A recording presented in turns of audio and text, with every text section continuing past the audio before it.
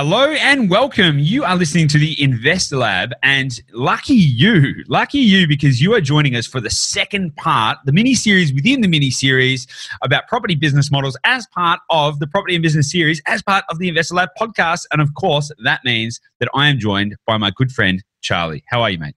I'm excellent. It's such a pleasure to be here for the mini-series within the mini-series. Yeah, so meta. But you know what? This episode follows on from the previous episode we did about property business models. So this is like property business models, episode 2. But you know what? We really went in some pretty wild directions on this one, didn't we, Charley? What was your synopsis on where we went and how this kind of would benefit people?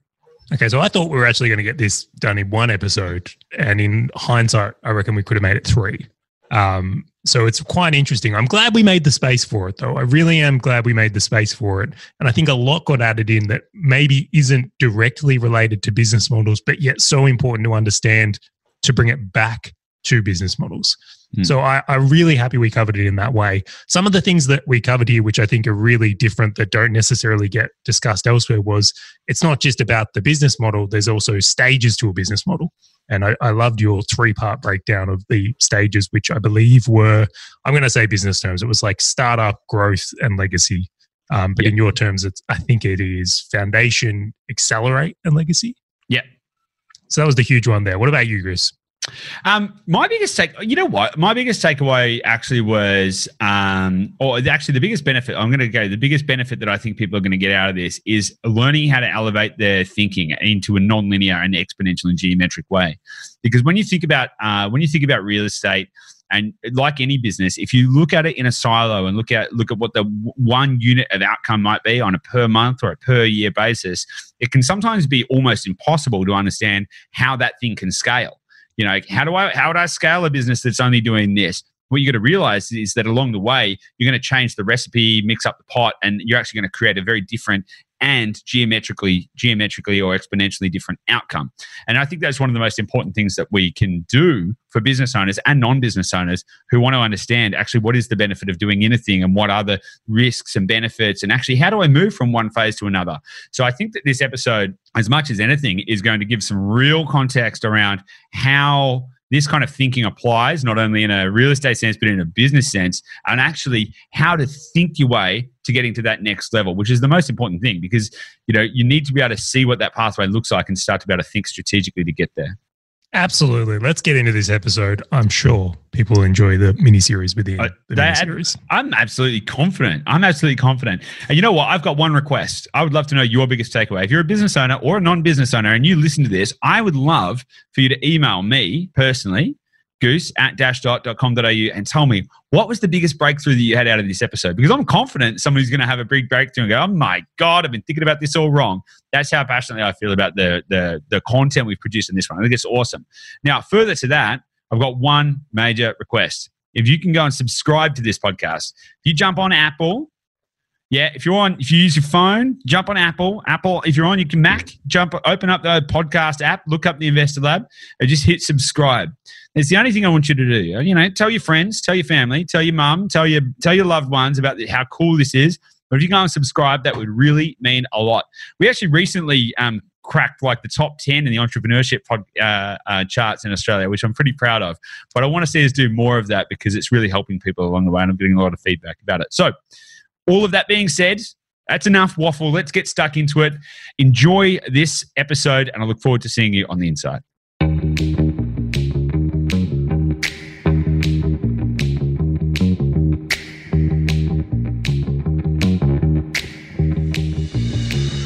Hey guys, welcome back to the Investor Lab. You're with your pals Goose and Charley, and we are entering into part number 2. We've an abridged version, the sequel to Property. It's a sub-series within a sub-series.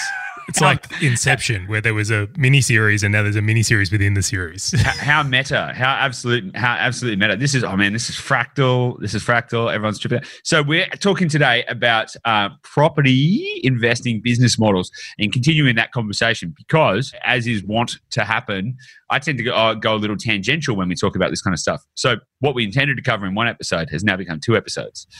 But I think there's still a lot of ground to cover, right? I actually thought we would get through it in one episode, but I'm really happy we didn't, because a lot of the points we expanded upon, I felt really gave context and understanding to some areas of property and finance and negative gearing that I think a lot of people need to know more about, especially business owners. Oh, dude, 100%. Interestingly, try and keep me on track, Charlie, because this could end up having a 3-part mini series, right? A mini series. I actually was talking to a business owner yesterday who, he's gotten to that point in his business where he, is making decent profits, everything's going good, stable business, good industry, all that kind of stuff. And he came and spoke to me and had actually been getting advice to go and do negative gearing. And I was just like, oh man, like it's like there's an epidemic. There's a pandemic out there of bad advice. I stand by my comments. I just want to find the PR company or the marketing company that worked on negative gearing and see if they're available. So good. So good. Yeah. All right. So, well, that's not what we're going to be talking about today, though, because we kind of covered that. We sort of also talked a little bit about flipping and all of that kind of stuff. We kind of talked about sort of manufacturing, equity and stuff. We also talked about, the Eisenhower matrix of active, passive, cash flow and growth and working out where things kind of sit on that. So we sort of covered some pretty good ground there. What we sort of didn't really talk a lot about, though, was cash flow. My favorite topic. It's my absolute favorite topic when it comes to property. And that is why we call you Cash Flow Charlie, after all. So, it's my favorite topic as well, because at the end of the day, and I've said this, I'll continue saying this, and I'm just going to continue saying it, and I don't really care. The function of a business is to turn assets into cash. And your property portfolio is a business, and the function is to turn those assets into cash. It's really that simple. I actually did side note, I actually did a webinar last night, which was heaps of fun, and it was fantastic. And we sort of did it as like a live forum, as opposed to like, hey, here's some slides. And so it was lots of questions and answers, and it was like a live event.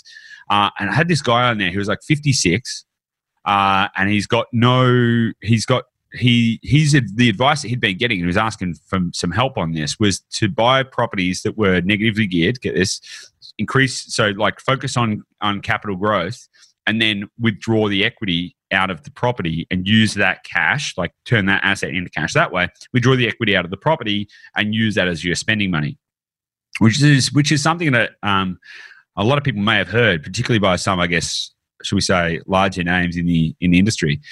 And I was like, okay. He's like, but I have no income. I have no wage. I don't work. And I was like, so how are you going to get that cash out? Now, rental income will contribute to a component of that. But at the end of the day, if you don't create surplus cash flow, all you're going to be doing is trying to basically take bricks out of a house and go spend it at the shops. It's a very challenging proposition, and it has a very short half-life, in my opinion. It's a really interesting one. This is actually a strategy I came across earlier on when I started, I suppose, discovering property and what it could be. And it sounds very viable until you get into the details. It really, really does. Like, if Australia has been such a growth market and you end up with all this growth captured within a house, a line of credit completely makes sense until you realize you need a financing ability to get a line of credit. Like, they're not just going to give you a line of credit. And not to mention that you take out the ability to ever really pay that home off or use the debt in a different way or get into that next property. Like, it just sounds super risky to me. I think it's crazy risky, because all it takes is a slight change in banking policy, and then that whole strategy is stuffed. And what we've seen over the last, you pretty much see it every week. Banks change their lending policies. It's not something that happens in a once-in-a-lifetime event. Banks will just arbitrarily say, banks will stop lending money. Like, a lot of people don't realize this, but banks will actually stop lending money. They have a threshold of how much debt they're prepared to, generate and to lend out to. And it happens very frequently throughout a year. I kind of see it from the inside. You'll see one lender will go really hard and try and get all the loans that have a really low interest rates, and they'll try and get as many customers as they can by creating this environment to get as many. And then they'll go, oh, hang on, we can't take on any more debt. We're not going to lend any more money. Bang, done, stopped. So regardless of what you do, they're just like, we won't lend any more money. We've reached the limit of our threshold until people start paying down more debt. So what people don't understand is that this is it's a finite game to kind of play it like that. The inverse of that is to actually just go, well, how can I just create an environment where I have cash in my bank and I can actually go and spend that and it actually helps me to contribute to, or the properties that I have benefit more greatly from increased capital growth, and I build more equity. It actually creates an inverse compounding effect where you will be able to generate more equity and actually have more cash if you don't do that strategy. Make sense? It definitely does. It's just one of the things I really want to, I suppose, for us to speak into, or you more particularly, because you understand this better than I do. The light bulb moment, I'll call it, was the idea that you can actually have positive cash flow properties in Australia that aren't in mining towns. I think there's a really interesting perception that you are the negative gear, like you can go extreme growth in a capital city like Melbourne or Sydney or Bondi, or whichever one you want to pick that might actually have some growth, I'm not sure. Yep. Or you go super risky mining towns for yield and there's no middle ground or ability to create like a cash flow and growth portfolio or something. Yeah, like absolutely. And I think this is like, if I had one mission, like I've got a lot, but if I had one big mission, it would be to break that myth. As soon as, because you're right, a lot of people think that you only have two options. You either go for growth, and people look at the compound effect of growth and they go, well, of course you go for that. Or you flick the light switch and you go to the other option, and they're complete. They don't blend. It's like oil and water. Or you get cash flow, and it's like, well, yeah, but I mean, you've got to buy a lot of properties to get that to work. And it becomes this disparate thing where people go, well, man, I don't want to go buy in a tiny country town. That doesn't kind of make a lot of sense to me. I don't want to buy in a risky mining town just to try and get a few grand a year in cash flow. And when people think about it like that, I mean, like, quite frankly, why would you? However, one of the biggest issues that I think is that people face is they don't understand that, like everything in life, there's variations of grey. So there's kind of a line in the middle, which we would say would be balanced, where you would get a balanced amount of growth and yield, and that's roughly, in my opinion, around 5.5% yield. Now, that doesn't immediately, like if you get a property that's 5.5% yield, that doesn't immediately dictate that it is also going to be in a growth area. But typically, from my analysis, that's kind of where the balance point sits, where you'll probably be producing enough cash flow for it to pay for itself, pay for its own expenses and all of that kind of stuff. 5.5% to 6%, it'll cover itself, so you get that benefit. And theoretically, as long as you're following some other key indicators, you're going to be buying in a better location to get a little bit of growth. Will it be as much growth as like one extreme end of the spectrum? No. Will it be as much cash flow as one other extreme end of the spectrum? No. But there is a variation of grey as you go either side of a balance point, just as anything in life. It's a bell curve. Now, the key is not trying to just go, well, how can I sit on the edge of the bell curve? Because as we all know in life, the greatest gains are found on the edges. The where you get the highest amount of reward out of anything is when you go fully in one direction. But the problem with that is that you have to compromise. So what we want to think about is, how do we get balance? How do we get growth? When do we need more growth? What kinds of growth can we get? When do we need more cash flow? What kinds of cash flow can we get? How can we get that cash flow? What kind of models and structures can I do to achieve that outcome? And you got to think about it in a little bit more like an ecosystem where you can oscillate around a central balance point to achieve your goal. It's interesting. When you first kind of shared this concept with me, do you want to know what it reminded me of? What? Do you want to know? When I used to sell things on eBay. I know that's an odd correlation. Weird. Well, you've kind of said 5.5% is our sweet spot on yield. Yeah. So for me, when I used to do eBay, my kind of sweet spot is I would look for products where I could get 40%. Yeah. And if I couldn't get 40% profit margin on selling something, I just wouldn't get it. Yeah. It didn't mean those other products were good or bad. They just weren't right for my business model. Totally. Because if I managed to, let's say I bought something that had a 20%, I'd have to get a lot of it to actually store it to make the money I wanted to make. So I run into storage issues. I'd have to come up with more cash to make the same money. Yeah. There was a whole bunch of challenges that came up with it.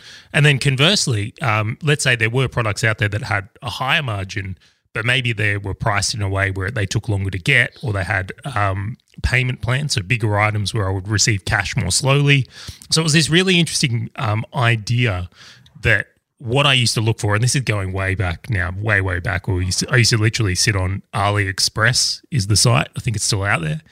and I'd look for items that were selling on AliExpress and make sure that I had that type of margin sitting on everything. And I used to just like cross-reference, making sure it was right for my business model. And I think for a lot of business owners, particularly when they kind of, if you explain it in those terms, it's like, oh, okay, right. It's just like I'm finding the right products for my store.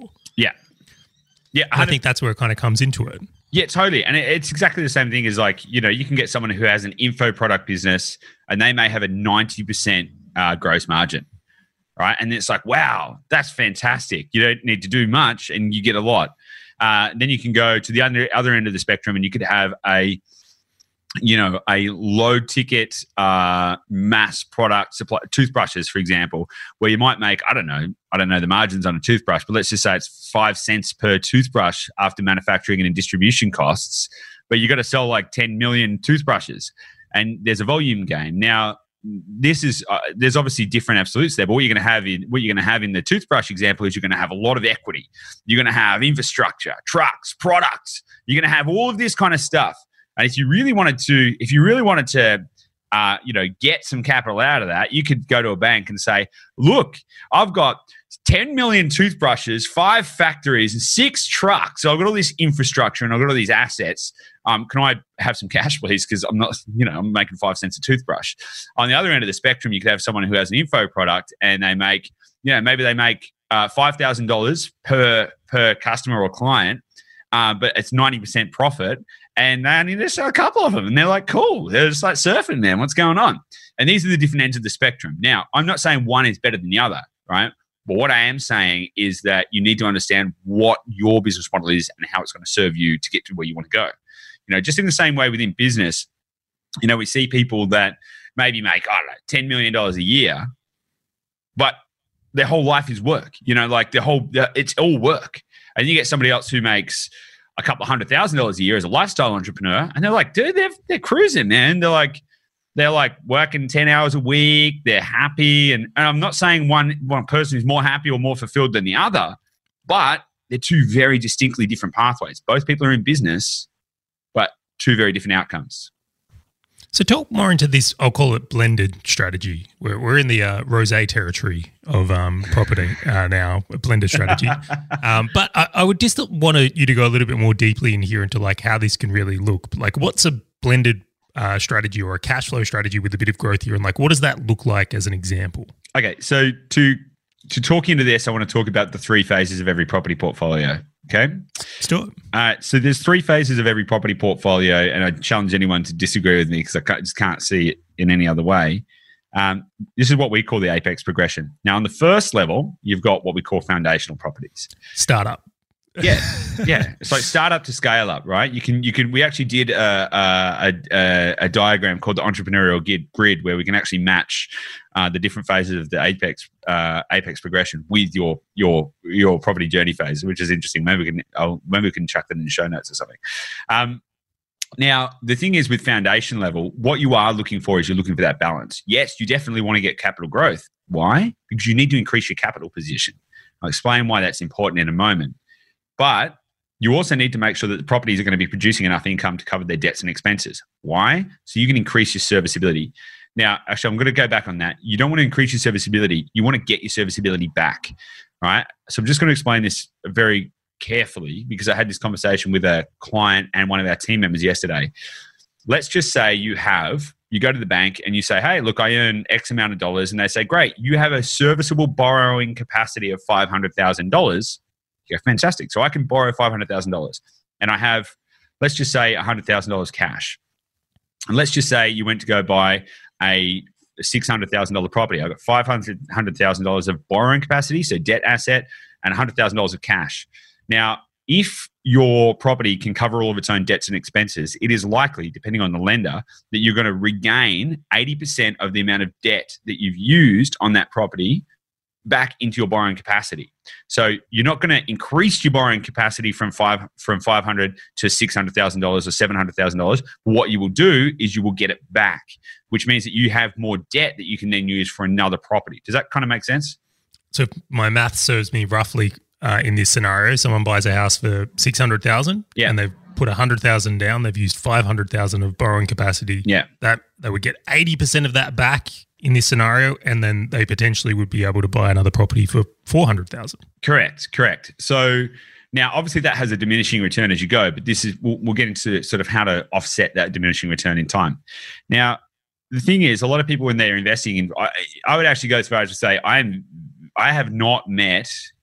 don't think I've met a single property investor who doesn't have a desire for cash flow.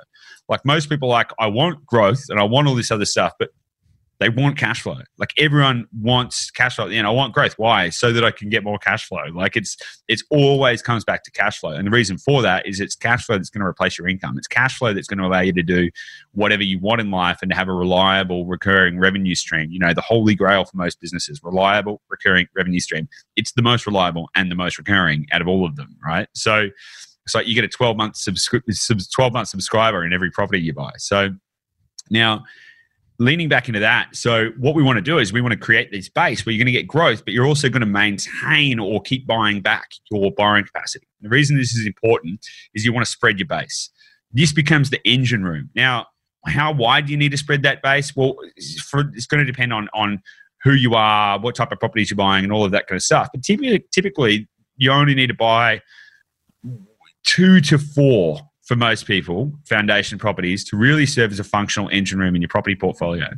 Now, the reason we haven't lent into, in this phase, like heaps of cash flow or heaps of growth is because what you're trying to create is an environment where your portfolio is going to give you the capital that you need to fund these kind of activities a little later without you getting stuck.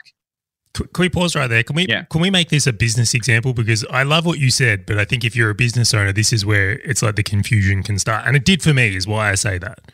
So let's pretend we're starting a business. Yep. And the whole thing is we've got some capital and we're borrowing to start this business. What we're really doing here is making sure we don't buy things that prevent us from being able to buy future assets. Yeah, totally. We're buying things and setting it up so, right, we're not going to buy an office or rent an office that's too big because then we won't have the cash flow to hire new people. Or we're not going to buy way too much plant equipment because then we can't spend any money on marketing. Yeah. Exactly. It's really that. It's when we bring it back down to like profit and equity is really what we're really talking about here. You know, if you have something that is equity rich and you're like negative, you're not making any profit, like you're negative profit, then banks are not going to want to lend you any money. You're like, oh, look, I've bought this product. I bought CNC machines. I've got all this product or I've got all this inventory in my business, but I have no cash flow. They're probably not going to lend you any money. They're going to say, dude, you don't make any cash, right? They're not going to lend you any money. Vice versa, on the other end of the spectrum, if you say, I've got all this cash flow, I have all this cash flow, look, it's on paper and I make all this cash flow. They're like, yeah, but you don't, what's your inventory? You don't have, what cash in the bank do you have? What, do you have any, like how many times have someone gone to a bank and they've gone, okay, as a business owner, hey, I'm thinking about, borrowing money to expand my business. They're like, okay, so do you own your office? No. Do you own, do you have a fleet of vehicles? No. Do you have any assets? No, but like, it's cool. We can go make money. Two ends of the spectrum don't work. And so understanding that that's the thing that we're trying to do. Like the reality is, and I've said this before, but real estate investing is a game of finance with a few houses thrown in the middle. So what we need to do is we need to understand how to play the game of finance so that we can get the outcomes we want. Now, one of the big issues is a lot of people think about instant gratification. Now, instant gratification is a natural desire, and if your instant gratification desire is for cash flow, then you're like, dude, I want to replace my income in 6 months by doing no work. You're probably going to end up trying some, drop shipping strategy, and then maybe some forex trading strategy, and you're like, blah, blah, blah, blah, and you're probably not going to really get to where you want to go. Now, the reason we need to exercise delayed gratification is we need to put the building blocks in place to get a good business. Just like any other business, you need to make sure you have a good product. You're serving your clients well. You're taking these first steps into a new marketplace. You're understanding how the world works. If you try and go too fast, too quick, your business will break. If you try and go too slow, you're not really going to get the outcomes you want. You really want to have this in a balance where you're getting the right advice. In the business context, you want to have a reliable lead generation source, plus also good referrals because you're providing good services. You want to optimize until you get to a point where you're like, okay, cool. Now that I've kind of got this business functioning and it's profitable and it's doing all of its kind of stuff, this is the foundation level. If you relate it to business, it's probably when you're in your, I would say $0 to $500,000 a year kind of point, or even maybe a little higher, where you're going, okay, cool, let's get this thing stable. Let's build this machine so that it works. And then once I have this thing that works and I've got a team and I don't have to burn myself out and work 14-hour days, and I have leverage and I have a position in this business that I can tolerate, and I can start to think about more exciting creative opportunities, that's when you can start to take that next step. Does that help? Put it in context? Yeah, I was just laughing. It's kind of like, in a business sense, those startups that actually end up failing because they grow too quick. Yeah. Or they take on way too much risk trying to do extreme things when they don't have good infrastructure or a good base to work from. So if they take a hit, it's all over. Totally. I mean, a great example is a story. I can't remember the name of the company, but they grew their company to $250 million a year and went bankrupt because progressively they became sicker and sicker and more unhealthy.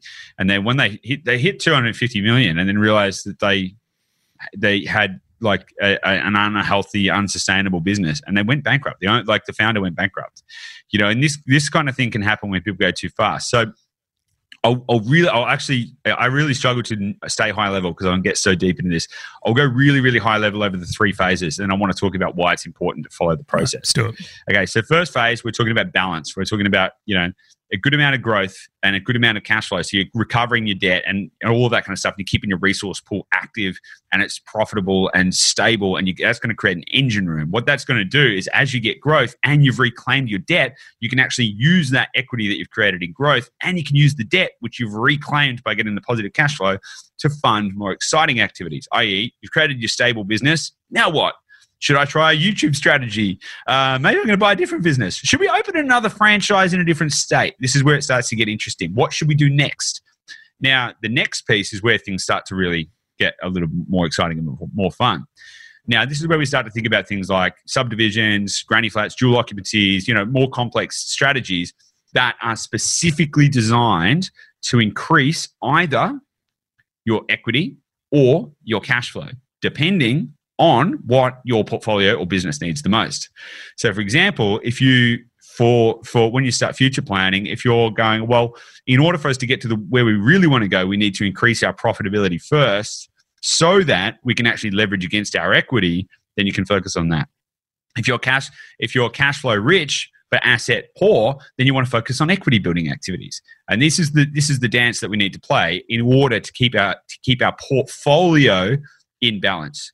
And just like any business, as a business grows, you want to be increasing your profitability, right? It's natural when you're starting out, your profitability is going to be low, but you're like, right, cool, I'm doing it. And then as your business grows, you should get more efficient. Your profitability should increase. Like your bottom line should go up, not just your top line. And this is the same kind of concept that we want to push here. And this is where you start to really manufacture and move the chess pieces around on the board. The next phase is what we call the legacy phase. That's where you start going, okay, now that I've generated all of these assets and, I've run a profitable business along the way, I've played the game of finance, I've danced the dance, now my business has gotten to a certain size, how do I turn these assets into cash, like real cash? And that's where you start to increase your profitability in your portfolio in a very significant way. So let's use some examples here. I think we'll make them business examples, right? So we've built our foundational level. Yep. We then need to start, we'll call it dancing the dance of cash or equity. And we're going to use this magical factory as the example here. So we might get out of our foundational stage and say, right, we want to increase cash. So we're actually going to buy marketing and sales. Mm-hmm. We're going to ramp up our marketing sales to increase cash. Then once we've done that, we go, well, actually, we want to now invest in plant because plant increases capacity or equity. So then you're balancing those two to drive the whole level of the company up, and you can sway which side you want to invest in based on that. But you can't obviously sell more stuff and increase cash flow if you don't increase the ability to have that equity on the side. So you've got to play both sides. Yeah. And then eventually you get to that stage, you've grown your company and maybe you're a $10 million company now. When you want to shift into that legacy phase, it's like, right, how do we buy out our supply chain line? Yes. It's like these really insanely huge Apple-esque moves of like just taking out ecosystems. Yep. Exactly right. And the differentiation here between that kind of thing where you're going, okay, well, how do we buy out the supply chain? How do we build our own manufacturing plant? All of this kind of stuff. should we stop? And it could even be as simple as like, should we stop renting an office and should we just buy the office? Now, I've got clients that have done that and they bought the office in cash because they'd gotten to that point. They bought the whole office floor in cash. And now that produces, just that activity, that produces about $30,000 net cash flow because they rent it back to themselves. So they bought it and they rent it back to themselves. And it's this kind of like transition between these two entities and these ideas that is really where it comes into play. This is why I'm glad we threw out my framework, Goose, at this point, is because we wouldn't have had this conversation if we didn't. But I think you've introduced an interesting layer to this. And you kind of mentioned it in the first part of this episode, is it's not just about like, what your business model, but there's also stages to that business model, just like there would be in a business. Yeah. So like thinking to outcomes and stages. And it's not just about, should you do granny flats or should you subdivide or should you do negative gearing? It's like matching the whole game plan up just like you would in business in itself. Absolutely. So we can pull this back to like a big idea example. So let's say you've got a big idea and you've created a widget. Now there's probably a dozen or more, 100 different ways to market and sell and profit and distribute from a widget. Now, at a certain point in your business, you might be like, right, I'm going to be service-based, right? I'm going to be a service-based business. And I'm going to do X and X and X. Then you get to a certain point where you're like, okay, so I've sort of got enough clients now. We've got a really stable client base and that's kind of doing its thing. Well, what now can I do? Maybe I could sell my knowledge.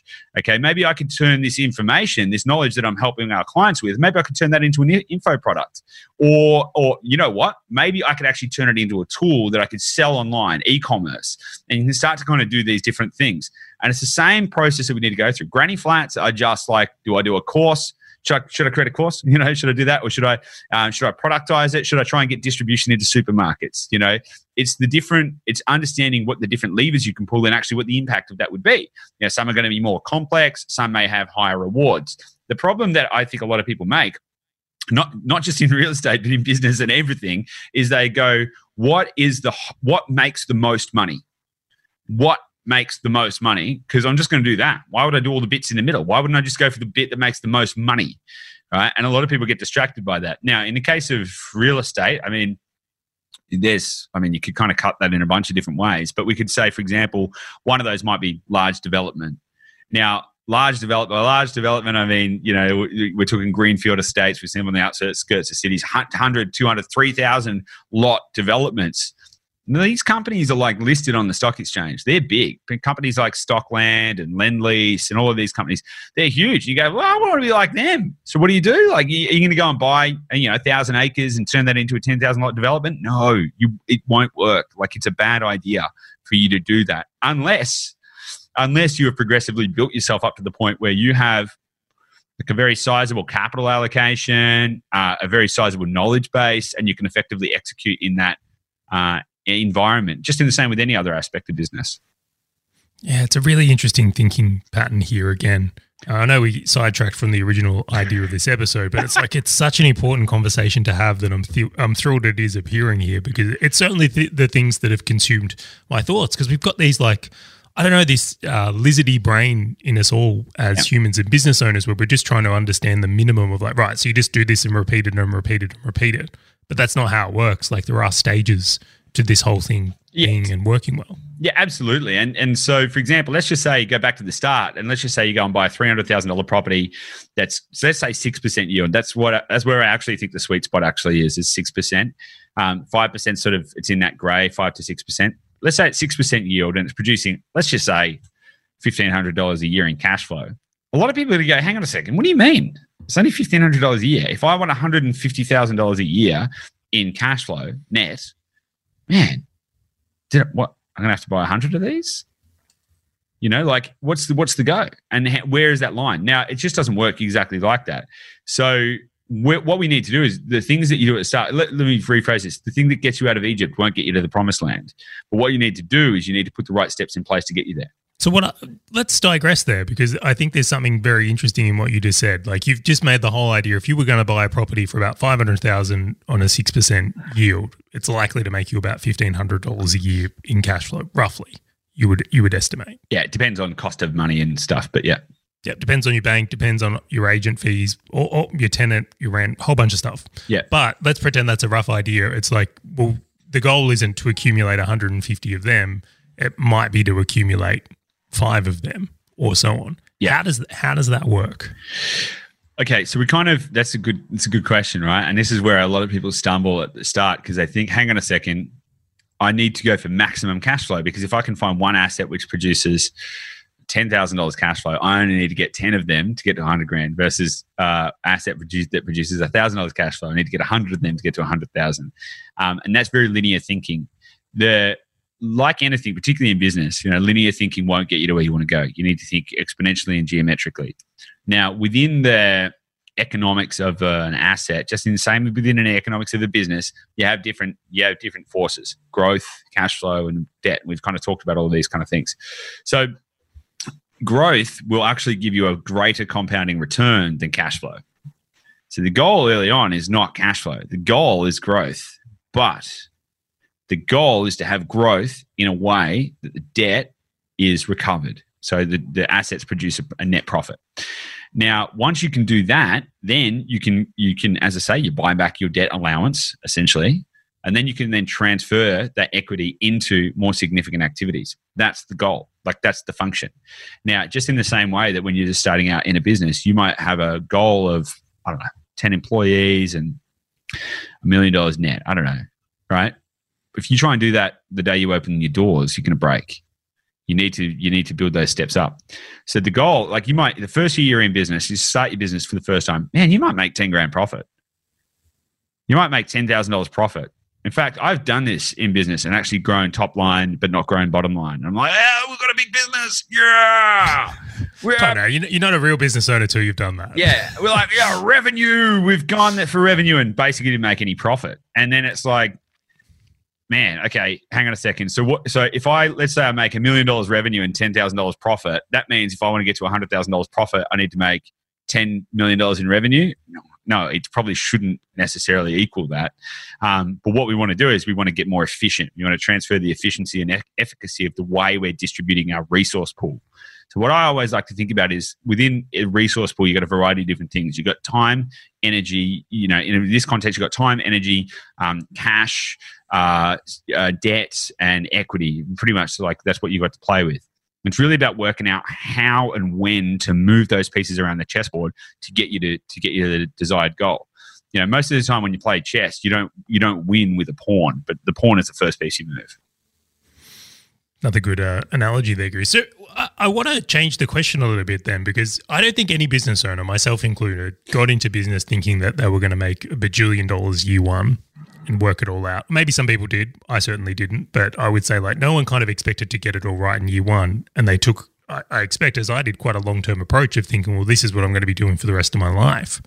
So when I got into business in one way or another, I was like, this is what I'll be doing ongoingly. Might have different businesses, might do other things, might start things, might fail things, but it's a very long-term view. If you were going to bring that thinking over into property, what type of view do people take here? What's a reasonable amount of time to think it would take for someone to build a reasonable portfolio or property outcome? Well, without wanting to sound too ambiguous, it entirely depends. If someone's starting with $50,000 in cash and they've got, a $50,000 income, it's going to be a bit slower to start out with. Versus if someone's got $100,000 cash and $100,000 of income, that's going to be a very different scenario.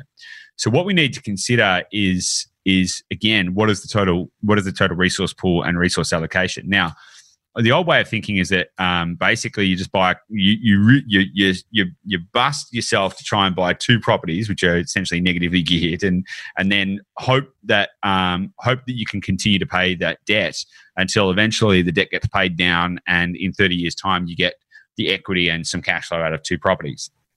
But business owners are very strategic, and that's why I love working with business owners. If you actually look at what the resource pool is and think about how we can distribute those in a slightly different way, like if we increase our profitability at a certain point, and then we increase our equity at a different point, but we've increased our profitability so that we can reinvest in equity building activities. It's the same thinking paradigm, right? So if it's kind of like the bloat and cut line that you've got to follow. In anyone who's looked at business finances will know that they don't go straight; they go in a wave. you get profitable, you start making more revenue, you start making more profit. You go, okay, great. If we actually want to sustain this, we've got to reinvest in infrastructure, human or otherwise. And then so you go below the mean or the median. It's like breathing. It's exactly. An in and out cycle. Exactly. And you've got to consistently follow this. If you go, no, we want to stay above one side of the line. We want to be profitable, only profitable. You're not going to be building the infrastructure you need to maintain that. Business will break. It might stay there until it just stops and doesn't work. It just stops dead. Vice versa. Most people experience that with their first employee, right? If they start on their own and it's like, well, sweet, super profitable on my own, and then you employ someone else, and you're like, oh, this why don't sucks. I make any money? Yeah, exactly. And it's the same kind of thinking. Now, if the more that you can understand this dance, right, which is all it is, right? It's like bloat, cut, profitability, cash, equity. It's the same movement. Everything in the universe works in a frequency and it works in a flow. Real estate's actually no different if you just look at it from a macro level. Now, you asked your point was basically how quick can you do it? That was the question. I think I want to set a reasonable expectation, and you can set the boundaries of where someone starts or what they have to contribute. But I think it would be helpful as a benchmark. Totally. Look, I would say a reasonable expectation would be 5 to 10 years, depending on what the goals are. Now, I say a reasonable expectation that would be based on, let's just say having $100,000 in cash plus say $5,000 a month of contributable income. So, you can take $5,000 to $10,000 a month off the table. Let's just use some boundaries. Let's say like 100 to 200 grand cash.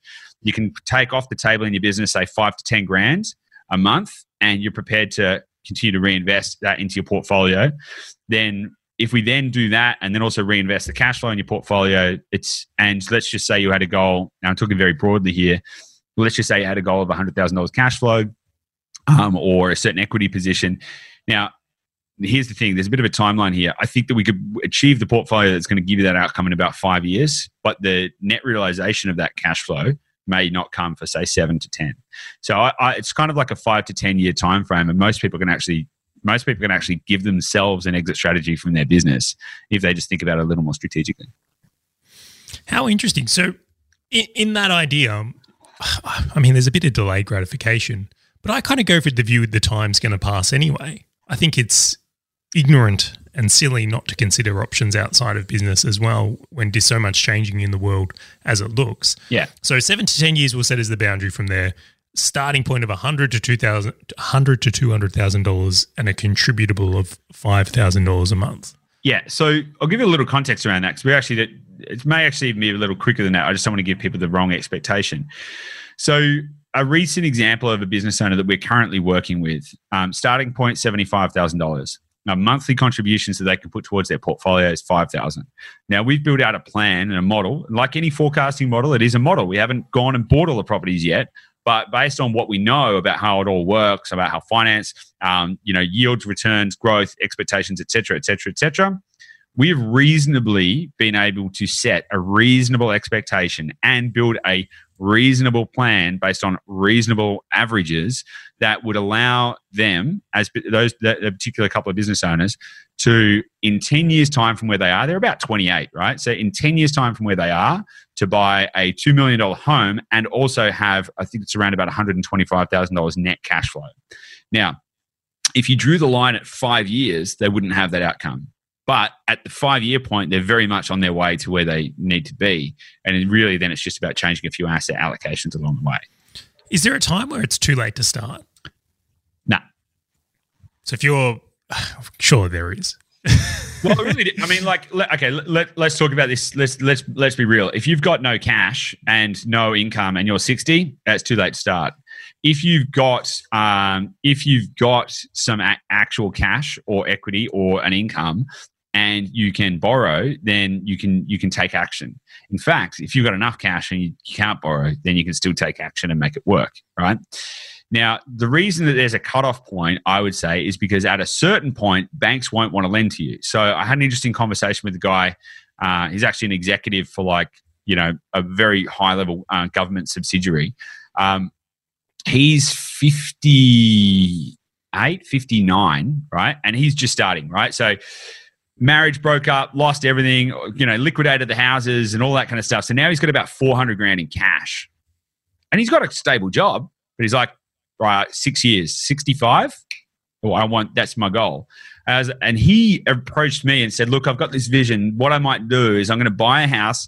I'm going to move into it. I'll renovate it slowly. And then that'll kind of like build up my equity. And I was like, here's the problem. In a couple of years, banks won't want to lend to you. So it's like, if we don't move really, really fast now, you're not going to have the ability to move slow later. And he went, oh my God, I hadn't even thought about that. At a certain point, banks are going to say, dude, you are old. You're too risky. What happens if you have a heart attack? What happens if you stop working? And they won't want to lend you the money. It certainly becomes more expensive. So that's the real limitation. Well, that's why I bring it up in all honesty, because I knew there would have to be some sort of it was a loaded question in full transparency. But I think this is probably something business owners need to consider in their own business model here in property. Like I think we take for granted, you and I, Goose, that we're both of reasonable youth and looks, I will say. Yeah, I'd say that too. Yeah. Lending is probably not going to be the barrier that's the hardest for us because we look very attractive to banks in many ways. It's like, hey, plenty of years to work, good businesses from there. But if you're at a different end of the spectrum, your decisionary around here completely changes. The moves you're going to make you completely change. And if you're 20 and trying to approach this different again. Yeah, absolutely. And so I think one of the biggest problems is that, and I see this with small business owners. So for example, I've had clients who like run plastering companies and stuff and have done the whole thing, plasterer, got 5 guys working for him, kind of small business size, stable business, all good. Brought up the kids, got to 48 and went, oh my God, we haven't actually planned for the rest of it. They focused on just what they were doing at the time and didn't think about the future. So without wanting to sound like a cliche, it is kind of like the best time to start was, yesterday sort of thing. Now, the function of that is that when people are in their 20s, typically they're not really thinking about what's going to happen in their 50s. And the reason for that is when you're 25, the whole breadth of your life experience up to that point is 25 years. And you don't even remember most of it because you were too young. So to cast your mind forward 25 years, you don't have the context of space and time to give that any real meaning. You're like, it's somewhere off in the distance. The reality is by the time you get to 50, you're probably likely to live to when you're 80, which is a greater period of time than you've even been alive when you're at 25. And this is the bandwidth that we need to consider. I'm by no means want to be one of those guys who's like, make sure you're saving for your retirement and, blah, blah, blah. And it's all boring. It's like, nah, man, let's have fun along the way. In fact, rather than going, all right, I guess I got to take some money off the table and I guess I've got to save it up for when I retire and then, I guess I'm going to go play golf and all that kind of stuff. I'm like, nah, dude, let's have some fun, right? What would change in your life? What would change in your life if all of a sudden you increased your net worth by $5 million? Well, maybe not a lot, but damn, you're going to feel pretty awesome. You're going to be like, dude, I'm crushing it. Mom, Dad, I'm killing it. Life is good. You're going to tell your missus, you're going to tell your friends, I'm crushing it. Life's great. You're going to have a lot more confidence. And with that confidence, you're going to have a lot more ambition. And that confidence is going to translate into probably a healthier business, good focus and all that kind of stuff. You're going to feel better about life, just like you do when you're physically healthy. You're going to be financially healthy. Then you can say, well, dude, how would your life change if you had $100,000 cash flow that was being produced passively that you didn't even have to do anything to achieve? And most people would be like, give me that now. It's like, okay, well, you can probably have that in about, say 5 to 10 years. All you need to do is keep doing what you're doing. And that's the difference. I'm developing this really interesting idea at the moment that where most of the rewards of life come are in these pursuits of reasonable long-term gratification. I'm not saying extreme, but it's interesting the people that can either in health, in wealth, in fitness, in relationships, those who can play this longer game and have the foresight to it in some degree while still enjoying some things along the way tend to do really well. Yeah. All right. Look, I wholeheartedly agree. All you need to do is read Good to Great for an example. You do have edge cases, right? So you do have edge cases where you might look at a company which has gone from 0 to 8 figures in 4 years and actually have stabilized. And you're like, oh, wow, they did it really fast. And a lot of people make the mistake of thinking that it's because somebody else did it fast, that becomes the new standard, but it's really the edge case. Yeah, but hold up there. Hold up there. Let's hold up. Someone gets a business from 0 to 8 figures in 4 years, and I bet you it has been done, but I'll almost guarantee they probably had a business before that, experience before that, training or like there's probably some existing unfounded things from there. It's like I would find it statistically unlikely that there is any cases out there that go from 0 to 8 figures in 4 years that don't have some sort of X factor about them. Yeah, but it definitely happens. Like I could probably name one or two that have been able to do that kind of get those kind of results. But they are extreme edge cases.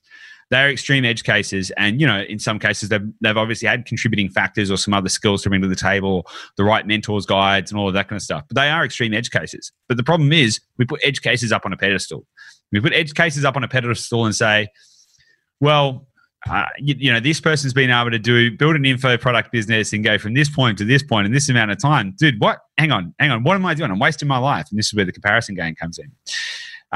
But I don't think that's not the pathway for most business owners. And if we root this back down into actual simplicity and logic and math, what you can actually do is you can get probably in this context, probably beyond 8 figures, and it might just take you a little slower. So somebody might have a logarithmic curve where they go up faster and then stabilize, and then somebody else might have an inverse exponential curve where they will go a little slower at the start but build a really solid foundation and end up just several orders of magnitude off in the distance in terms of actual outcome. And it's understanding what kind of game you want to play, I think, is the most important part, and who you want to be along the way. I think that's an interesting idea. It's been fascinating going through these property business models with you, and I think we should kind of recap on it because we've gone through quite a lot here. It's my big takeaways anyway has really been there are property models within business. Yeah, we haven't even talked about them, Charlie. I don't want to cut you off there. We haven't even talked about the business models we were going to talk about, rooming houses and all kinds of stuff. Yeah, but I feel like they're tactical. I don't feel like they're business models. I feel like they're absolute tactics, and it would be it's the clickbait that people probably want to hear. Like, oh my God, get a rooming house that's got this insane 13% yield, it'll set you up. And I legitimately do click on that shit online. I'm obsessed and I love it. But I almost feel like it's a disservice to thinking about it. That's almost like saying, oh my God, you should do Facebook drop shipping or Amazon drop shipping with Facebook ads. Like, that's the hot thing. That's a tactic. It's not a business model. Right, and they get short-lived. And I think anyone who's been doing in recent times been doing like Amazon, Amazon affiliate, as Bezos has just cut their commissions. I'm seeing Amazon businesses for sale everywhere that are they're worth nothing. They've suddenly realized how vulnerable they are. Yeah. So I think that's to include a tactic in the conversation of a business model is a disservice. I think we definitely covered the idea though of there is individual cases, like your circumstances greatly change, or I'll even say your circumstances, skill sets, and leverage greatly discern what business model you can be in or should even attempt to go after. Just like I'm not interested in doing a Silicon Valley startup. I just don't have that skill set, resources, and leverage. I'm not gonna do it. I wouldn't touch it. I'm good in my area and I stick to my lane, and it's been hugely advantageous for me. But then the other side of it is the active versus passive strategies, and this was more in part one. But it's like we spoke about the idea of you can do renovations, flips, and things like that, but you may end up putting in either personal labor or extra labor you purchase. And it's a whole different pursuit. And then in this episode here, it's kind of bridging that gap of going, well, if I did want to go after cash flow, is there a way of doing it that's not as high risk as mining towns or different avenues that may have that associated risk? Probably more than mining towns that'd be crazy. I imagine some tourism towns probably offer those same traits and things like that. But then to the other side of that is if you do go after cash flow, you kind of have to do it blended. Otherwise, you just hit a wall. You won't be able to borrow enough or do things there to make it resourceful, and then timelines and everything else that we've just discussed then. You can be too old to tackle some business models. Yeah. If your business model is being a professional athlete, you want to be in the Olympics or Jordan, right, that's a business model, like a pro athlete. Probably can't do that at 65 in a lot of sports. Probably not an ideal pursuit for them. And I will say that certain genetics suit themselves to certain things as well. If you're not 7 foot tall, probably NBA not a great move for you. Yeah, 100%. So you got to play. There's these agendas and ideas are part of that, and then timelines itself, which I think is, again, what you would need to look at in a business model. And not to bang on about the Silicon Valley thing, but if you're going into Silicon Valley, you're sitting there going, look, we're going to lose money for years. We're Uber. This is a 10-year losing strategy. Yeah. So you have to be completely prepared for like that type of timeline if that's the business model you want to attack for you. And that emotional weight as well, right? It's not just a timeline. Couldn't do it. Yeah, and the interesting thing, I'm not even really sure if we touched on it, but like the unspoken benefit of creating positive cash flow in your portfolio, even when people go, oh my God, it's only like $1,500 a year at the start. What actually happens is when you reinvest that, either to pay down debt or to reinvest into other assets, you exponentially increase the speed and also the outcome of your property portfolio, which is why it can be done like 600% faster than most people think it can be done. And it's not because it's like some magic or some, moonshot startup. It's like, no, it's just the maths. Like if you just go and take that extra $10,000 a year you're making in cash flow and then put that back into your portfolio, decrease your debt, increase your income, and you keep playing that game, it's like reinvesting in your own business. And you're going to invest in that business to grow and grow and grow. So yeah, I agree. I think we have touched on some really, really good stuff because there are some very high cash flow strategies out there. In fact, a really interesting one that we're doing right now is we're looking to buy a motel for one of our clients. Awesome. It's so good. It's so good. It's a motel in an area that has like a crazy low vacancy rate and like heaps of other good stuff going for it. And the owners just like, they just, they did it up and then they just don't want to operate it because they just realized it was going to be, they actually bought the business. Actually, this is an interesting analogy to use. This couple bought the business, a motel, because they wanted to retire, but then they realized that, and then so they renovated it all, painted everything, got everything nice, and then they realized that actually having guests come meant that they actually had to work, and then they went, hang on, we didn't sign up for this. We didn't. No. So people would come to the motel and say, look, can I get a room? And they'd be like, all right, I guess so. They did that for a few years. They only had about like 10, 20% occupancy in the motel. It's a 10-room motel with a big suite as well. So it's kind of like an 11.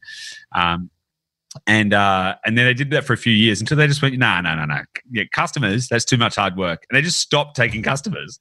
So now they've got not the business model for them? No, totally. So they've got a residence on this site. They've got a 10-room hotel with a 3-bedroom suite. And they're just like, customers, no good. So now we're looking to buy it with a client to turn that actually into a series of rooming houses, individual share accommodation, rent, and all that kind of stuff with some minor alterations. Which for those clients at that point in their journey, they're capital rich. They're in a different they're in a different stage in their journey. It's like perfect. It's like going to pump out a ton of cash flow, and it's going to be a heap of fun to do. Vice versa, somebody else is just starting. That would be the wrong thing. Another interesting analogy I want to point out because it relates to the business model context as well is someone who's been engaging in our ecosystem, not a client, but all around kind of good dude. He's an engineer and he's built a good engineering company. The engineering company is doing great, produces a ton of cash, and it's really stable. And he's kind of nailed it. Like he's got his business that's functioning, it's cracking it, right? It's been cracking it for a few years. So he started thinking, well, what do I do now? And he kind of went on his own property journey and found his one strategy, his one thing that he does. It's so completely niche. It's within about a 50-kilometer radius of a specific area. He only does corner block redevelopments. So within a 50-kilometer radius, he looks for any time that he can buy a corner block to do a redevelopment. It doesn't matter if it's in a flood zone because he's an engineer, so he can engineer the solution to overcome the flooding issues and all of this kind of stuff. So he's exercising his business knowledge in engineering to affect a very niche strategy. He only does corner blocks within a 50-kilometer radius, and he gets an average annual internal rate of return of 25% every year reliably. He actually employs a professional just to focus on doing that part of his other business, his property business. Fascinating. I love that so much. Like I literally I think that is so brilliant that someone has found their property business model within that. Totally. And I've spoken with him and he's like, I love what you guys do. I love what you do. Like, I can't help you because you are so niche in that you know more about that than I do. I'm like, fantastic. But it's, as you say, the riches are in the niches sometimes. So, yeah, but talk about the ability to go granular and work out something that works right for you. Like, I think that is so magical to do that rather than following the herds or just going broadly into things and seeking average returns. Like, I love that. I really do. I would look at that and go, this is a guy that's really, of course, put the engineering thinking behind how they're going to approach property. It's great. Fantastic. It's fantastic. So what was your biggest takeaway? Do you know, even when we decided to create this little sub-series within a sub-series, I did a little bit of research on these different things because I wanted to be informed. And I mentioned in the previous episode that I watched a little doco on how negative gearing came to be. Yeah. My biggest takeaway on like this whole idea is that I don't think anything's right or wrong. I think it's the player in the game that makes that move worthy or not worthy for their situation, so to speak. Yep. So I had some preconceived ideas that like was pretty ready to give negative gearing a bashing because I think my personal view is there's a lot I dislike about it. And then I've came to realize that I dislike it because it's not right for me. It certainly is right for some people in certain circumstances. So my biggest takeaway is it's not that there is right or wrong with any business model or property model, but it's like you've very much got to be set up to win at that business model to succeed in the endeavor. So I kind of look at it in the biggest takeaway I got, and what I would want other people to do is to understand the concepts so that they can play the game in a very advantageous way for them. Yeah, that is the one thing that I want to help people do. I'm not here to try and tell people the only thing you need to do is build granny flats. It's just not true. Like it is completely incorrect. And I think one of the biggest plagues that people have got out there is you've got a lot of people in the industry, the real estate industry, who espouse that kind of knowledge. The single only thing you need to do is rooming houses. The single only thing you need to do is negative gearing, or the single only thing you need to do is renovate for profit, or whatever the tactic is. And each one of those things works at a certain point for a certain person in a certain way. And what you've really got to understand, you've got to elevate your thinking, which is why everything that I approach with real estate is from an elevated viewpoint. It is looking at it from a 10,000 foot view and going, okay, strategic, or what is the move? What is the move we're making and why? And then once you understand what move you're trying to make and why, then you can think about, okay, well, what kind of chess pieces can I use in what order to get that outcome? And sometimes you might go, you know what? It's time for a renovation. I mean, hell, it might be time for slip a little commercial property into your portfolio for a specific reason. Just in the same way you might add, a certain vitamin to your daily routine because maybe you're calcium deficient and you need to add more calcium to your diet, and you can slip that into your routine as well. Now, just having a diet of calcium supplements would not get you where you want to go, but understanding how to put it in the right way will. Oh, just one more thing then I've got to ask you. I don't know the answer to this. Perception is, right? I live in a reasonable area. I like my area. However, it's an old area. Like it's been around for a while. Surely at some point, I'm not the only suburb that's aging. There must be a time where renovations would become more valuable purely on the age of property. Surely. It's not that linear. Ooh, maybe in another episode we'll dig deeper. Yeah, it's definitely. We could definitely dig deep into that, because what you've got to consider is not just age of the property, but what is the product market fit, and this is a really big thing in any business. What is the product market fit? What is the message market match?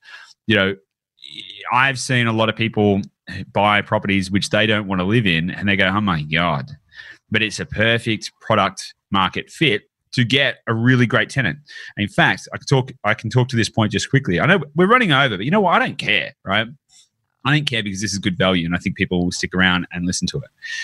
Now, there's a suburb that we're buying in right now, and we were looking at properties, and we're going, okay, they could probably do with a bit of a cosmetic renovation to increase their tenantability and all that kind of stuff. However, the local market expects that quality of property. And in fact, if we were to spend $20,000 and do a renovation on it, we may increase the rent by $10, but it wouldn't be a significant enough return to warrant the actual expense, because we'd be overcapitalizing on it. So we may increase our equity, great, but we wouldn't increase our cash flow because it wouldn't be necessarily the right product market fit. Now, vice versa, you can kind of flip that around the other way. And if you've got a really rundown property, worst house on the best street, that could be an awesome opportunity to enact some value to turn that around. So really what you've got to understand is a lot more about, the psychographics, demographics, product market fit, needs, wants, hopes, dreams, and desires of the people living in the area and where that trend is going, so that you can design the right asset or the right product to meet that market. And that's where different kind of business models really come into play. Because just because you can put a granny flat onto a property, it doesn't mean you should. Just because there is room for it doesn't necessarily mean people want it. So if you just do a thing because you're like, I can, it might not actually get you the outcome you want. If you build a rooming house where there's no room for no desire or no market for rooming houses, you're going to have an expensive failure. So a good example, let's say you put a granny flat on a property in Toorak, right, which is a very high-end market in Victoria. Most people, I'm sure, would know of Toorak, but as an example, it's like it's not really the place for that. It's like, I mean, it might uniquely because of access and things like that, but if the market fit is people want to buy baller mansions, they're probably not necessarily looking for a granny flat. I would argue that there's a greater likelihood of that being a fit than if you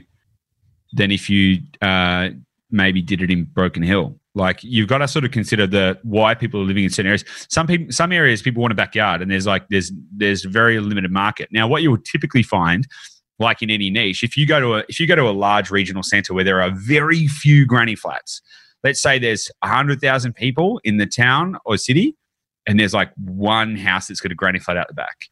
It's pretty likely there's going to be a market there that exists for a certain capacity. But what you might find is that there's only a market of 10 people per year looking to rent those kind of assets, like rent a granny flat.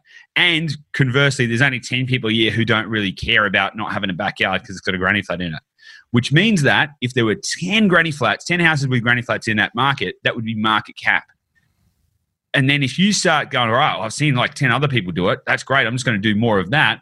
And then you go, right, I'm going to go buy 5 properties and I'm going to add 5 granny flats. Then you've created 50% more product than there is a market need, which is going to both pull down the value of what you've done and the value of what everybody else has done. And that's why product market fit is so important. Supply and demand. Love it. Yeah, indeed. Cool, man. I agree. Let's wrap it up. Absolutely. Very insightful tales at the end there, but I agree. This has been a good micro series within the micro series. We'll be back with another episode in this series soon. Fantastic. I'm enjoying this, Charlie, so thanks very much. And thanks, guys, for listening. I really appreciate this. And if you have any feedback, let us know. Shoot us an email, send us a carrier pigeon, and keep us informed because we want to make more cool stuff for you guys. Thanks.